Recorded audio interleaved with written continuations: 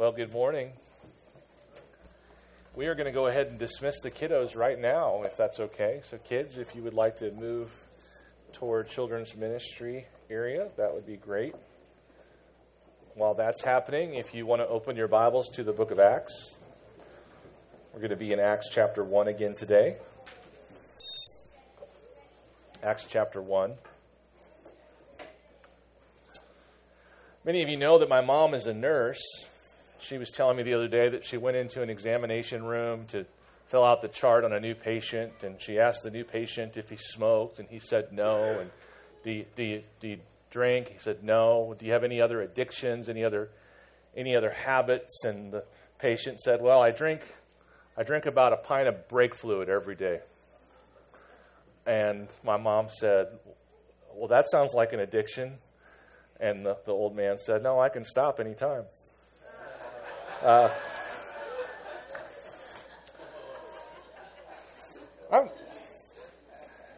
you don't think that's funny, you need to repent. Acts chapter 1, we're going to talk about the continuing work of Christ, the continuing work of Christ in the ascension and indwelling of the Holy Spirit, the ascension of Jesus and the indwelling of the Holy Spirit. Acts chapter 1, verse 1 references this very idea of Jesus' continuing work when it says all that Jesus began to do and teach. All that Jesus began to do and teach. Last week we discussed the ascension of Jesus. We'll continue to talk about the ascension of Jesus today, but we will want to also begin to talk about the indwelling of the Holy Spirit and how these two things relate, how the Holy Spirit makes the indwelling a reality in how the Holy Spirit makes the ascension of Jesus a reality in our lives. Look at verse 4 in Acts chapter 1. And while staying with them, he ordered them not to depart from Jerusalem, but to wait for the promise of the Father, which, he said, you heard from me, for John baptized with water, but you will be baptized with the Holy Spirit not many days from now. That phrase in verse 4, wait for the promise of the Father. I think we may tend to think when we see that, wait for the promise of the Father, that Jesus is saying that the Holy Spirit is the Father's promise for us. But if you'll turn your page over to the next chapter, to chapter 2, and look at verse 32, you'll see this, Acts chapter 2, verse 32. This Jesus God raised up, and of that we are all witnesses. Being therefore exalted at the right hand of God, and having received from the Father the promise of the Holy Spirit. He has poured out this that you yourselves are seeing and hearing. So this verse, Acts 2, 32 and 33, helps us to see that when Jesus says in the previous chapter that the promise of the Father is coming, that the Holy Spirit is the promise of the Father, Acts 2 helps us to see that it is actually the Father's promise to Jesus. The Holy Spirit's coming is actually the Father's promise to Jesus, right? Jesus is ascended, Acts 2:33, being therefore exalted at the right hand of God, having received from the Father the promise of the Holy Spirit. Now, this is just a good basic gospel illustration. Because what this means, this is a reminder, is that every bit of goodness that we have from the Father is actually Christ's by law. Every bit of grace, every bit of goodness we have from the Father is actually the Father's gift to the Son. And the Son gives us what is His, right? The Holy Spirit is the promise of the Father to the Son, and Jesus gives us what He has. Jesus gives us what He has. That's the gospel, right? The basic idea of the gospel is that we step in to Christ by faith and receive all of the Father's goodwill toward Jesus. We receive that as unworthy recipients of just grace alone. That's the gospel. We receive what Jesus gets from the Father. So the Holy Spirit coming is actually God's kindness to the Son, and we're just the beneficiaries of that.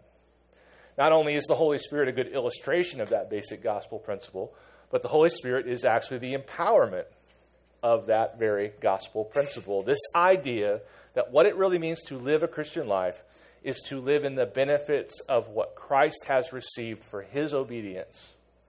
what Christ has received for his goodness and his righteousness. That's the basic idea of the Christian life. It's not really just a set of principles or beliefs.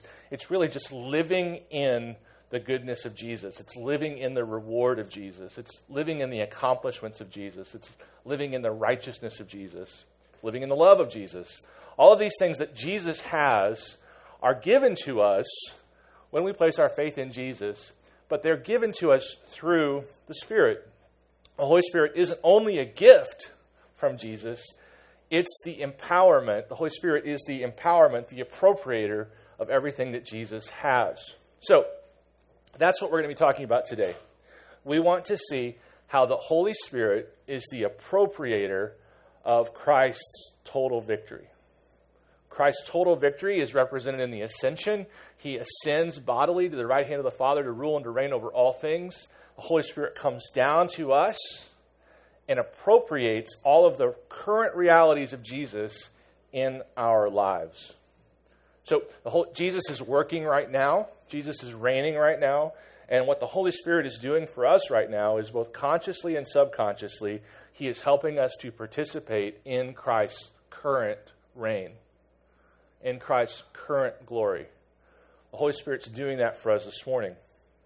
Now, there's so much misunderstanding about the Holy Spirit that it's just amazing. You try to anticipate all of the potential errors, as you're teaching on a subject. And I just couldn't possibly anticipate or address all of the potential errors that one could have related to the Holy Spirit. But here's where I find myself often. I know that the Holy Spirit is the Comforter. I've known that since I was, 5 and going to Sunday school. Holy Spirit's a Comforter. But I also know this. Following him usually takes me out of my comfort zone. So he's the Comforter, but when I follow him, I wind up uncomfortable. I know that the Holy Spirit is the guide, but I know that following him usually makes my midterm future or my immediate future less clear. So if you love comfort and you love control, you'll notice, by the way, I think everyone does, you'll notice that obeying the Holy Spirit actually leads you away from the comfort you love and the control you love. So he's the Comforter, but he takes me out of my comfort zone. And he's the guide, but when I follow him, my 5-year plan seems to get incinerated. Goes up in smoke. Furthermore, he's the power from God. Our text says that. He's the power from God. But when I follow him, I usually wind up feeling weak. So he's the Comforter that leads me into discomfort. He's the guide that leads me into uncertainty. And he's the power that leads me into weakness. That's just like functional truth right there. There are a lot of qualifiers to add to that, but that is the basic experience of every human being who follows the Holy Spirit. Whatever people are telling you, that's just the way it is. So how does this work? What is the Comforter comforting us with exactly? Where is the guide leading us? And what's happening with this power that we're supposed to have when, in fact, it seems to lead to a feeling of weakness? Well, the Heidelberg Catechism asks this question: what is my only comfort in life and death? What is my only comfort in life and death? And it's a long answer, but the basic gist of it is simply this: my only comfort in life and death is Christ. My only comfort in life and death is Christ. That I am Christ's, that Christ is with me and for me and will always be so. That is my only comfort in life and death. So, the idea is this: the Holy Spirit is the Comforter because he brings us that particular comfort, Christ. The Holy Spirit is the guide because he leads us to the truth of Jesus. The Holy Spirit is power from God because he gives us Christ's power. If Christ isn't your comfort, the Holy Spirit is not going to make you comfortable. If Christ isn't your ultimate goal, the Holy Spirit is not going to be a good guide. It would literally be like hiring a guide to take you around Kansas City And then you fall asleep on the way into the city and wake up and you're in Omaha. Right? Like, what's happened here? No, you need to understand, the Holy Spirit is a guide for those who want to end up in Christ. The Holy Spirit is a comforter for those who are comforted by Christ. And the Holy Spirit is power for those who have had enough of their own power and are eager to experience the power of God.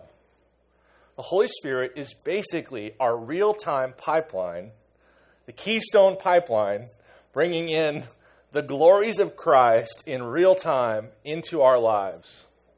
That's amazing. That's wonderful if the whole Jesus thing is your thing.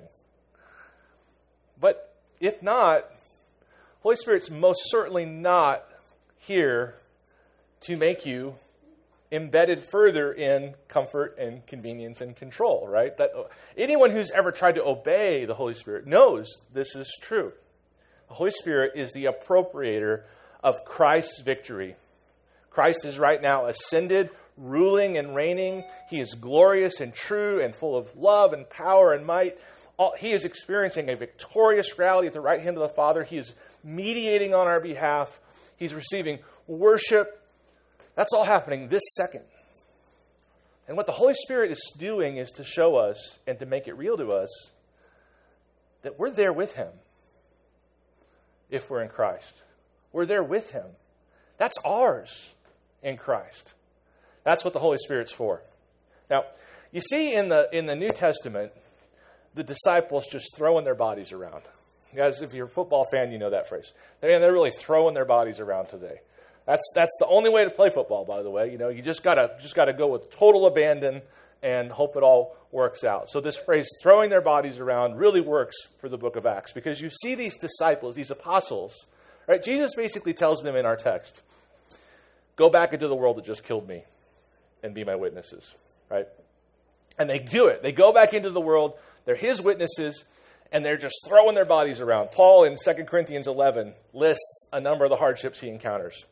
He says, are they servants of Christ? This is 11:23 of 2 Corinthians. Are they servants of Christ? I am a better one. He says, I'm talking like a madman, and he's referencing his boasting. But he says, I've gone through far greater labors, more imprisonments, with countless beatings and often near death. 5 times I've received from the hands of the Jews the 40 lashes less 1. 3 times I was beaten with rods. Once I was stoned. 3 times I was shipwrecked. A night and a day I was adrift at sea, on frequent journeys, in dangers from rivers, dangers from robbers, danger from my own people, danger from the Gentiles, danger in the city, danger in the wilderness, danger at sea, dangers from false brothers, in toil and hardship, through many a sleepless night, in hunger and thirst, often without food, in cold and exposure, and apart from all other things, there is the daily pressure on me of my anxiety for all the churches. Who is weak, and I am not weak? Who is made to fall, and I am not indignant? So Paul is throwing his body around, right? Now, I want to make clear about something. This isn't simply suffering that is entering into his life.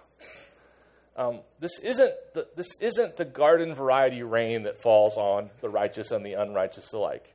This is suffering that Paul can control. This is suffering Paul is choosing. He is choosing to love God's enemies with the gospel. And because he's made that choice and keeps making that choice, he's experiencing the things we just read. If he stops doing that, if he stops loving God's enemies with the gospel, if he stops going into the world that killed Jesus, all of these things stop too. So this is a different kind of suffering than most of us are familiar with, because this is a suffering that has a very clear tap. You know, you can turn it on and off. You can just decide to not do this anymore, and you'd be fine. All of these things would turn off, which makes us ask not only how Paul endures them, but how Paul consciously chooses them. How does he choose discomfort? How does he choose weakness? What's going on in Paul's heart that allows him to throw his body around? 2 Corinthians 12:9. He says, therefore, this is just kind of the concluding of all of the things he just said. Therefore, I will boast all the more gladly of my weakness, so that the power of Christ may rest upon me. For the sake of Christ, then, I am content with weakness, insults, hardships, persecution, and calamities. For when I am weak, then I am strong. What's going on here? How is Paul able to live this life? How is Paul able to choose this life? By the way, every time, it's multiple lashings, right? It's multiple shipwrecks. There's always an opportunity at the end of that latest incident to say, I'm done. Right? There's always an opportunity for him to decide, I just don't want to do this anymore. I don't want to experience this difficulty anymore. I don't want to go through this suffering any longer. And he can choose, multiple opportunities to choose to end this kind of suffering. What's going on? Why is he able to have the faith to continue in this work of being a witness? Well, he wrote Philippians 3:20-21, where he said, but our citizenship is in heaven, and from it we await a Savior, the Lord Jesus Christ, who will transform our lowly body to be like his glorious body by the power that enables him even to subject all things to himself. Paul believed at a level that, we're going to talk about this, how we can believe. We have these same facts in our brains, right? But they're not motivating us the same way. So there's different layers of belief. We'll talk about that this week and also next week. But Paul believes that his citizenship is in heaven and that he is awaiting a Savior to return from his ascended reign. And when he returns, Paul's lowly body will be transformed into Jesus' likeness, a glorious body, by the power that enables him even to subject all things to himself. And that's the final idea there, is that Paul believes in a Jesus who's really, really, really in charge. Every rock that hits him is not a rock thrown by his enemies ultimately. It's a rock allowed by God to strike him in that spot. He believes in this really high view of God's sovereignty. So Paul doesn't see any of this as an accident. He understands that all of this is actually God's power on display. And he knows that as he presses into this call to engage in mission, that everything that happens will be under the authority of Jesus, including his death and his resurrection. This idea that Christ is currently reigning is the idea. It's the big idea that makes abundant life possible. It's the big idea that makes obedience to God's mission possible. It's the big idea that allows us to follow the comforter that makes us uncomfortable. This idea that Jesus is reigning. When Jesus said in Matthew 28 in the Great Commission, he says, go out into all the world. The promise is simply this: I am with you always. You'll have my presence, right? And all authority on heaven and earth has been given to me. I have power over all things. Those are the two truths that can drive a man who I think was basically a careerist. I think Paul was basically a Jewish bureaucrat with a particular ardency for certain rules. Drove a man who was essentially a bureaucrat, right? An earnest, error-filled Pharisee. Drive a man like that from being the one who takes life to one who surrenders his life every time he steps into a new city. And he was willing to endure almost no respite, walking into danger, into danger, into danger, into one danger and out of one danger. What's happening there isn't just an accumulation of facts. We have the same facts. What's happening there is that the reign of Jesus is just really real to him. It's just true at an actionable level. True at an actionable level. True at a level that says it is right and reasonable for me to bet my life on the return of Jesus giving me a body like his. This idea of Jesus reigning is the centerpiece. And though I don't think it is only about knowledge, I do think it begins with knowledge. Jesus did, after all, tell them, right? He did, after all, tell them that all authority had been given to him. It doesn't end with knowing that, but it certainly involves knowing that. So I do want to cover that again as we think about the ascension of Jesus, just to understand the degree to which Jesus reigns. C.S. Lewis does a great job describing the incarnation of Jesus all the way through to the ascension of Jesus. This idea that Jesus has descended to the earth to become like us, to take on flesh, so that he could win the whole ball of wax and take it up and rule in perfect authority. So I want to read a couple things to you, really short from Clive. He says, in the Christian story, God descends and reascends. God descends and reascends. And this is what we've seen when we talked last week about the ascension of Jesus and the coming down of the Spirit. This is the basic rhythm of grace. It's humiliation unto exaltation. It's I go low to get high. I die to raise. A seed falls to the ground and dies so that it becomes much more than a seed. This is the basic rhythm of the Christian life. Lewis says that in Christian story, God descends and reascends. He comes down from the heights of absolute being into space and time, down into humanity, down to the very roots and seabed of nature that he created. But he goes down to come up again and to bring the whole ruined world with him. The apostles had an understanding of Jesus as the great descender and the great ascender. They had an understanding of Jesus as the perfect example of a seed falling to the ground and dying and bearing unbelievable amounts of fruit. They knew Jesus to be proof that when we do humble ourselves, God will lift us up. Lewis describes Jesus in the incarnation and the ascension as a diver.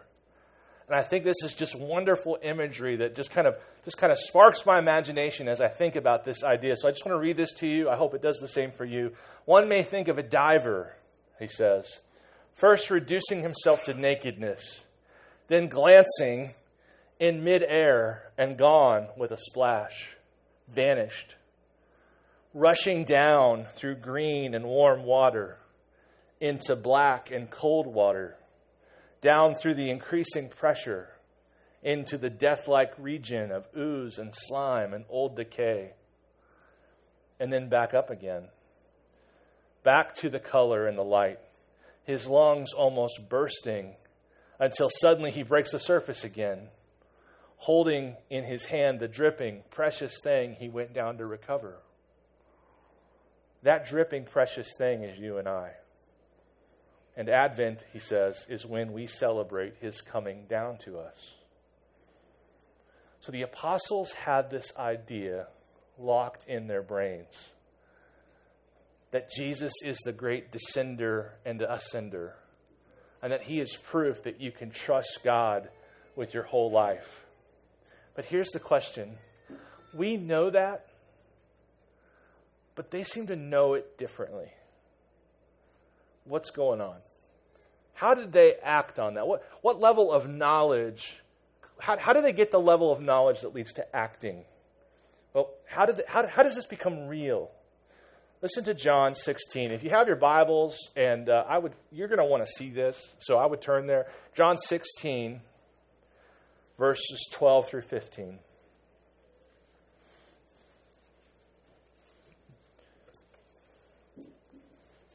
Jesus says, I still have many things to say to you, but you cannot bear them now. When the Spirit of truth comes, he will guide you into all truth. For he will not speak of his own authority, but whatever he hears, he will speak, and he will declare to you the things that are to come. He will glorify me, for he will take what is mine and declare it to you. All that the Father has is mine. Therefore I said, he will take what is mine and declare it to you. What is the role of the Holy Spirit in the life of the disciple of Jesus? Verse 14 of John 16. He will glorify me by taking what is mine and declaring it to you. the disciples walked around with a burning fire of courage in their chest because the Holy Spirit was actively giving them what was Jesus's and putting it in their hearts. Yes, illuminating it. Yes, helping them understand the theology behind all of this. But more than simply the theology, they were walking around with the burning fire of Christ's victory, Christ's present victory, inside them. Holy Spirit is the appropriator of the victory of Christ in real time. That's what the Holy Spirit's doing for us. The Holy Spirit is here to both consciously and subconsciously. I say subconsciously because I go to Romans 8, where we hear about groanings too deep for words, right? I think there's something going on deep inside of us. The Holy Spirit's work, as it relates to the ascension, as it relates to the whole Christian life, is to give us Christ. Not an idea of Christ, not good thoughts of Christ, to give us Christ, to give us the goodness, the victory, the power, the love, the endurance, the happiness, the confidence, the gusto of Jesus. That's what the Holy Spirit has come to do. So Jesus, in our text in Acts 1, he says, this is going to happen. You will receive the promise of the Father. In verse 5, for John baptized with water, but you will be baptized with the Holy Spirit not many days from now. We'll talk more about that next week. So when they had come together, they asked the Lord, will you at this time restore the kingdom to Israel? And he said to them, it is not for you to know the times or seasons when the Father has fixed by his own authority. Acts 1:8 is where I'm at right now. But you will receive power when the Holy Spirit has come upon you, and you will be my witnesses in Jerusalem and all Judea and Samaria to the ends of the earth. And when he said these things, as they were looking on, he was lifted up. And a cloud took him out of their sight. And while they were gazing into heaven as he went, behold, two men stood by them in white robes and said, Men of Galilee, why do you stand looking into heaven? This Jesus, who was taken up from you into heaven, will come in the same way as you saw him go into heaven. Lock in on verse 11 for a minute. This tells me that the Holy Spirit is necessary to make the ascension a reality. This tells me that these disciples, before receiving the power of the Holy Spirit, even though they had just seen Jesus ascend, aren't really motivated by it. They're standing up and looking. They're looking up into the heavens. There's sort of an ambiguity about their whole relationship to the ascension of Jesus. It's not clicking. It's certainly not driving them to action. Two men have to appear and kind of, knock them out of the brain trance that they're in that moment and just say, hey, guys, we're done looking up. Holy Spirit's going to come. Let's go to the next thing. So the ascension in and of itself is a wonderful reality, but Jesus has always intended that the Holy Spirit would come and give us the dynamic vibrancy of Christ's current reign. The Holy Spirit's happy, privileged job is to make the rule and reign of Jesus real to you. That's wonderful. It's wonderful that my life could be so transformed by something I can't see that I would be willing to endure stones being thrown at me and repeated encounters with death. Those bruises on my arm will be real. I'll be able to see those. That ship going up and down, and only because I'm on my way to some other country to share the gospel, that's going to feel real. How is it that this idea of Jesus fully in charge becomes more real than the bruises on my arm? Holy Spirit. The Holy Spirit is the appropriator of all that Christ has and all that Christ is. We get to experience our eternal future life in Christ through the Holy Spirit's ministry in our heart today. Now, that's the pitch, okay? That's what I want us to want. I hope you want that. I really hope you have the courage to desire courage. I hope you have the courage to desire courage. I hope you are able to see that Paul's life was not abnormal, that ours is, that we are woefully underfed. We are anemic when it comes to the mission of God. But that in order to step forward fully into the mission of God, we do need to actually believe at an actionable level that Jesus is ruling and reigning. Well, the Holy Spirit is God's promise for that very thing. And there is a gap in everybody's life in this room between what I just said and what you see in your own life. And I am not going to pretend that it is simply one truth away or one decision away or one sermon away from it all clicking and working for you. If that were true, I'd have told you that the very first time I met you. And I'll also say, I've been thinking a lot about being 20. I'll also say that in my 20s, I really thought that was mostly what I needed, right? It was just some kind of magic switch that was hidden somewhere underneath the machine somewhere. I had to find it, but once I found it, I would just be in full victory. Everything would be great. It doesn't work that way. But I do want to talk about this gap, and I do not want to pretend that there is no gap, nor that the gap is insurmountable. I don't want to say that the apostles, or that the age of the apostles was some kind of ridiculous mutation of the Christian life. Neither do I want to say that it's just super easy peasy, and we can get this done today before lunch. So let me give you what I think are the two. We'll talk about this more next week, but let me give you what I think are the two basic challenges that stand before us as we want more of this, and we don't really know how that happens. How does the power come? What does a relationship with the Holy Spirit look like? Let's start there. Let's start with this. It is indeed a relationship. We are indeed talking about a relationship. The Holy Spirit is not an idea. The Holy Spirit is not an upgrade. The Holy Spirit is not a power pack.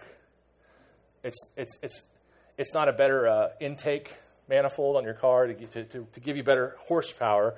The Holy Spirit's a person. That means that you will be in a relationship. If you're in Christ, you will be in a relationship with the Holy Spirit. And relationships, we'll talk a little bit more about the nuance of this in a moment, but relationships just ebb and flow. Relationships get better over time. They ought to. Relationships have highs and lows. You can be closer or further away, and there are all sorts of nuances to lay into that category. But for now, I just want to create the category. Holy Spirit is a power in our life, but it's a person, and we have a relationship with this person, and relationships aren't as strictly predictable as we'd like them to be. Holy Spirit's not a switch. But the Holy Spirit is not just any person. He's God. And that means he's not a flake. He is a covenantal person. He has a commitment to those who are in Christ that transcends the day-to-day realities of your relationship. He is long-suffering. He is faithful. Now, free marriage counseling time. All the best relationships exhibit both of these qualities. Often, popular culture will cartoonize relationships into one of two categories. And these are the basic two categories of relationships.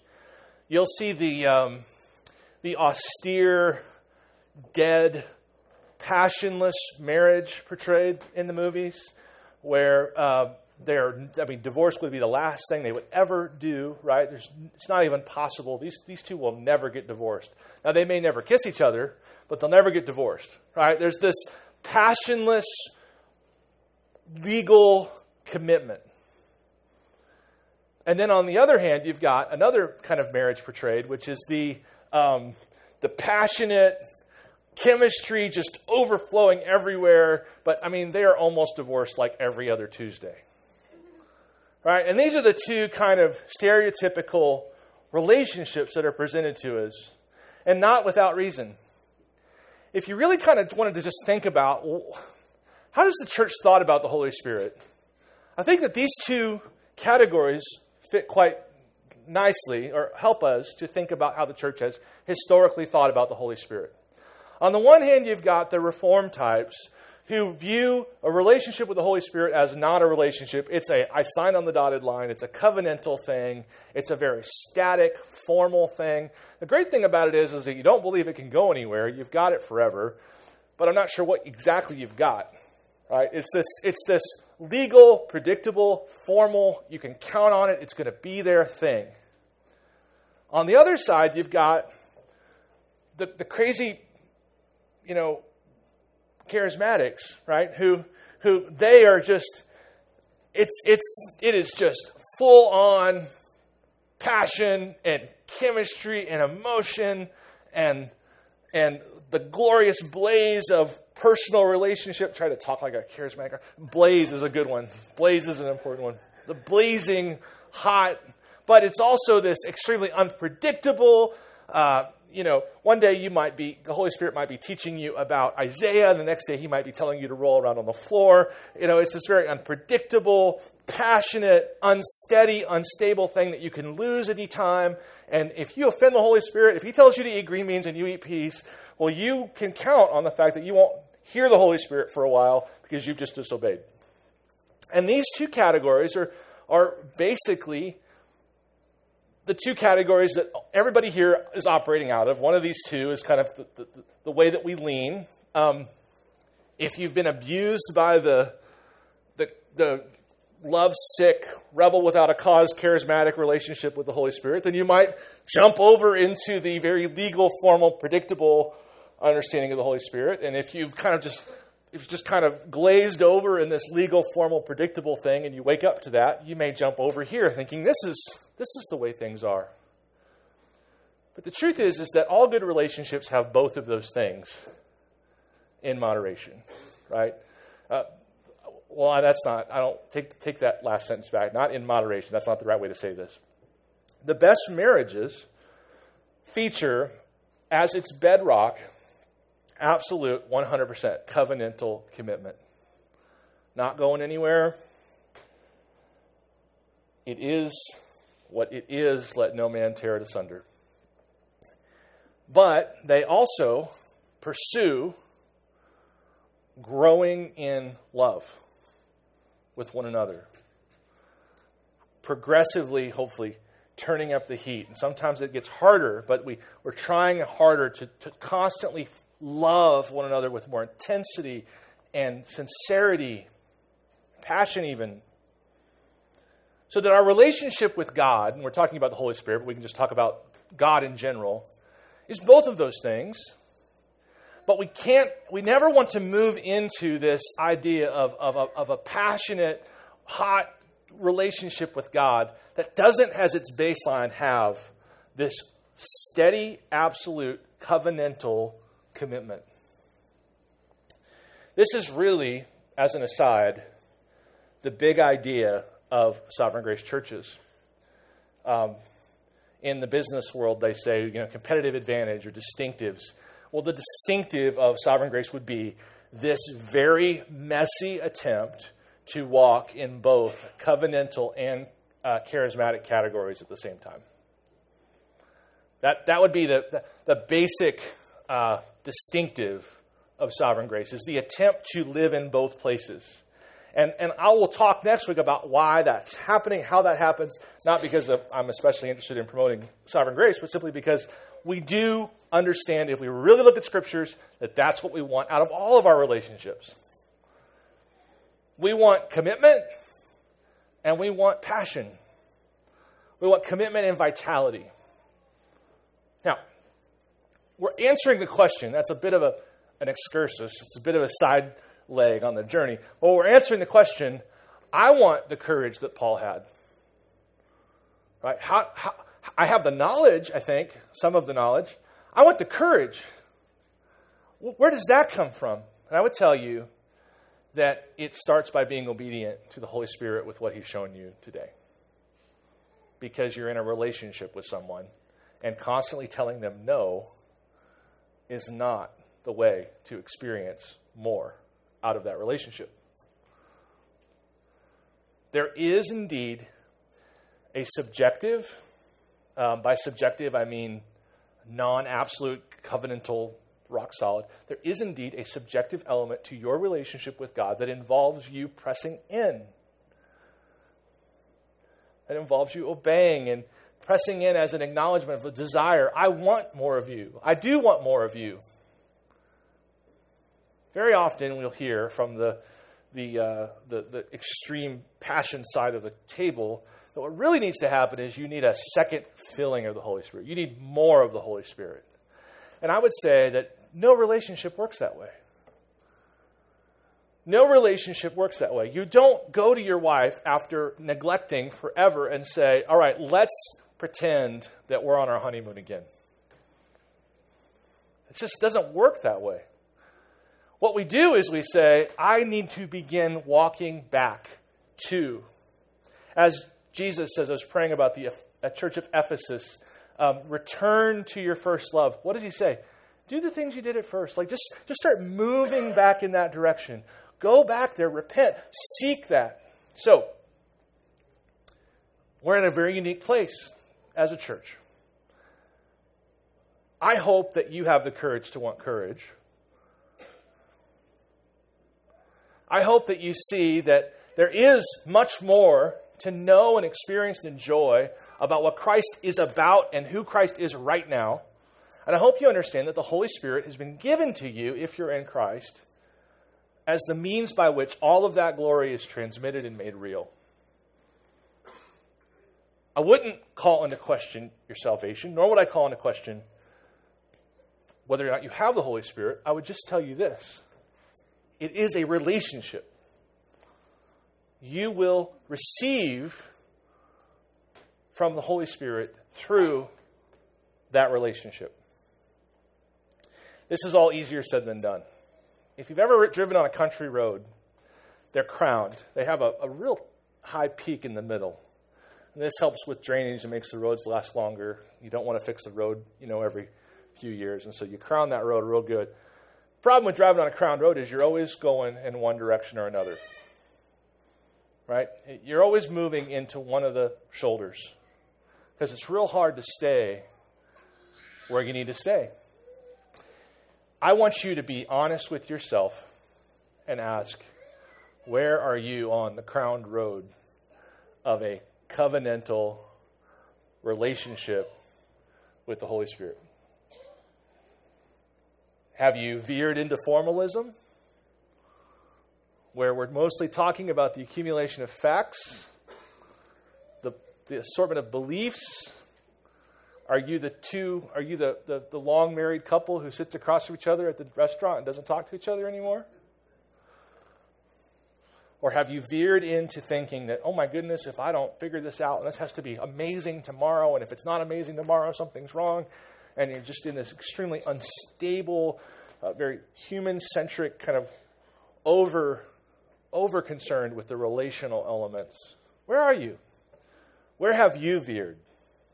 Unlikely that any of us are in the middle of the road like we need to be. Most of us over time will veer in one of these two directions. Biblical preaching, among many other things, the task is to say, this is what we're supposed to be looking like. And how do we get back to that? What I just described as it relates to the apostles throwing their bodies around may look different for you in your life and what God's called you to do, but it ought to look like a life that makes no sense. This is key. Your life ought to look like a life that makes no sense unless you are receiving real-time updates from the throne room of heaven.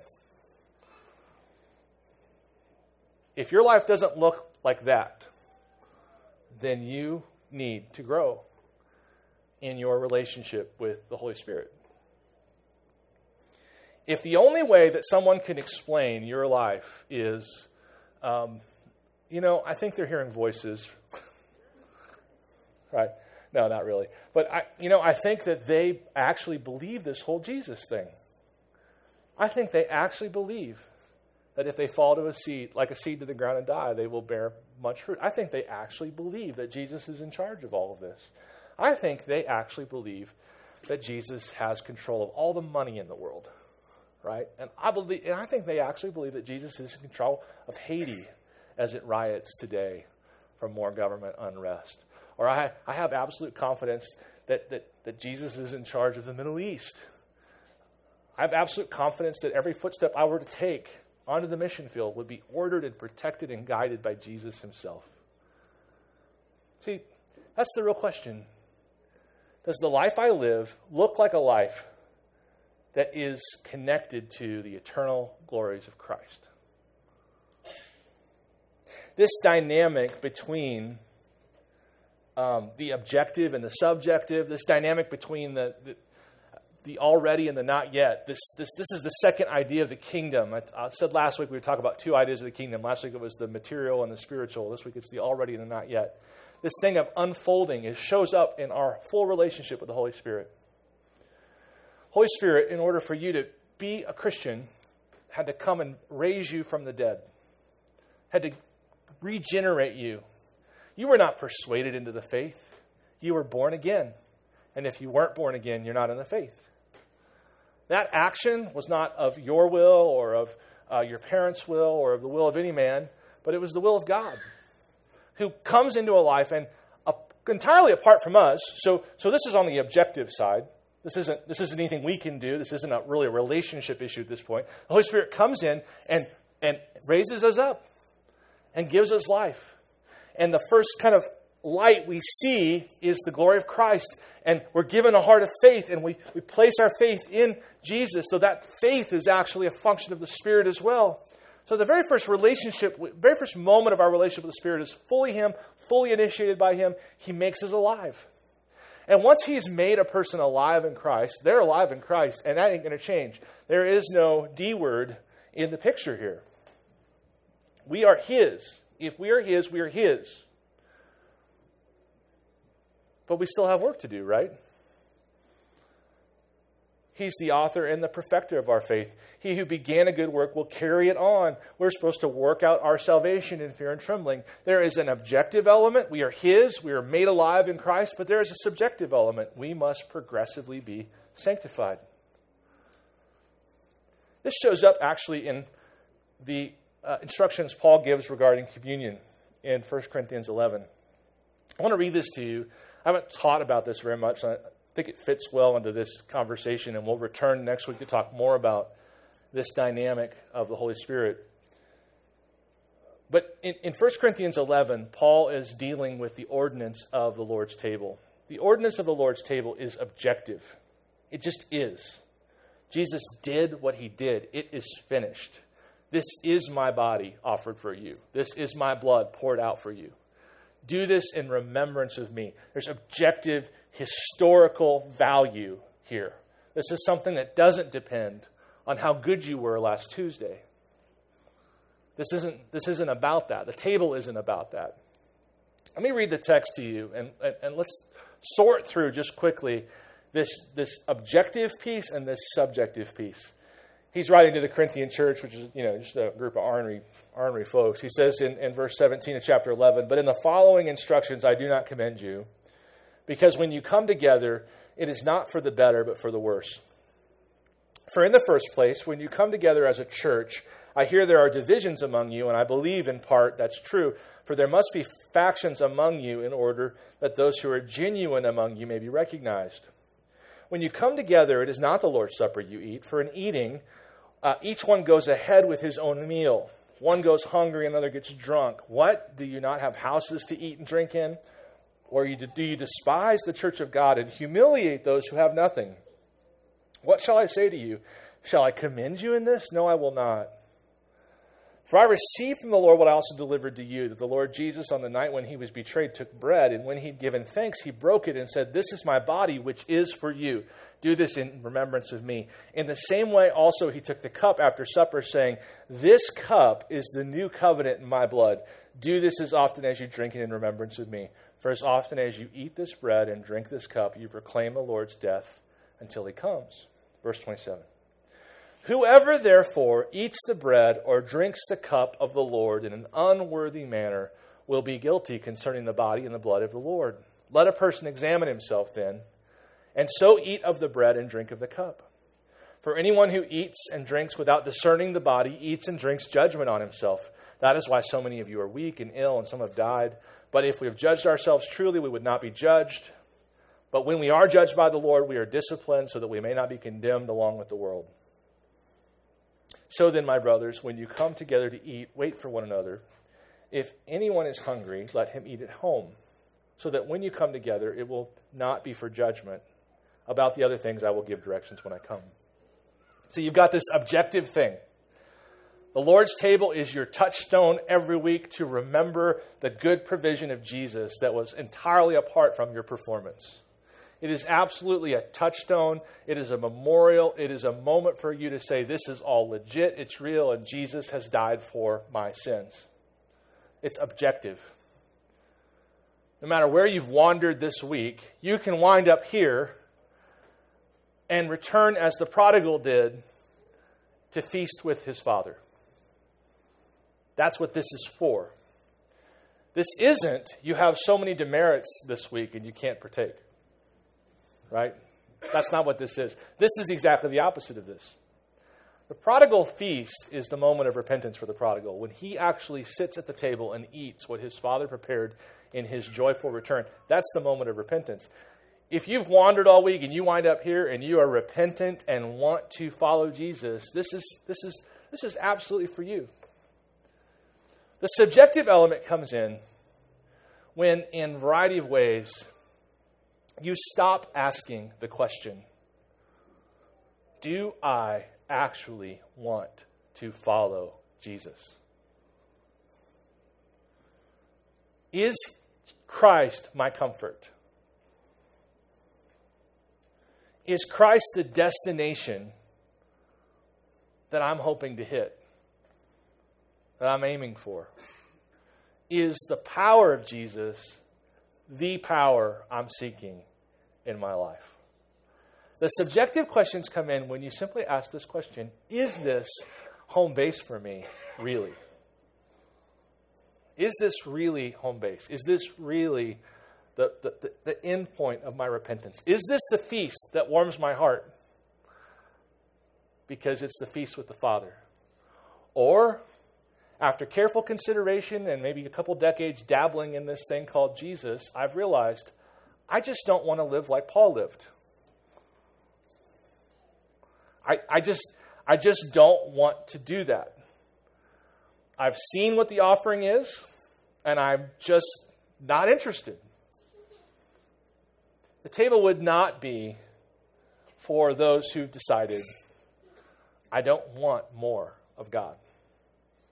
The table would not be for those who are against moving forward in a relationship with God. As we've said many times, we are a shelter for sinners, but not a shelter for sin. And this table is home base for sinners, but it's not home base for sin. As we think about the subjective and objective related to the Lord's table, we really just have to ask those basic questions. Not that we've arrived or that I have all the faith I need tomorrow to step into Ephesus and get stoned, but that I recognize that's what it looks like.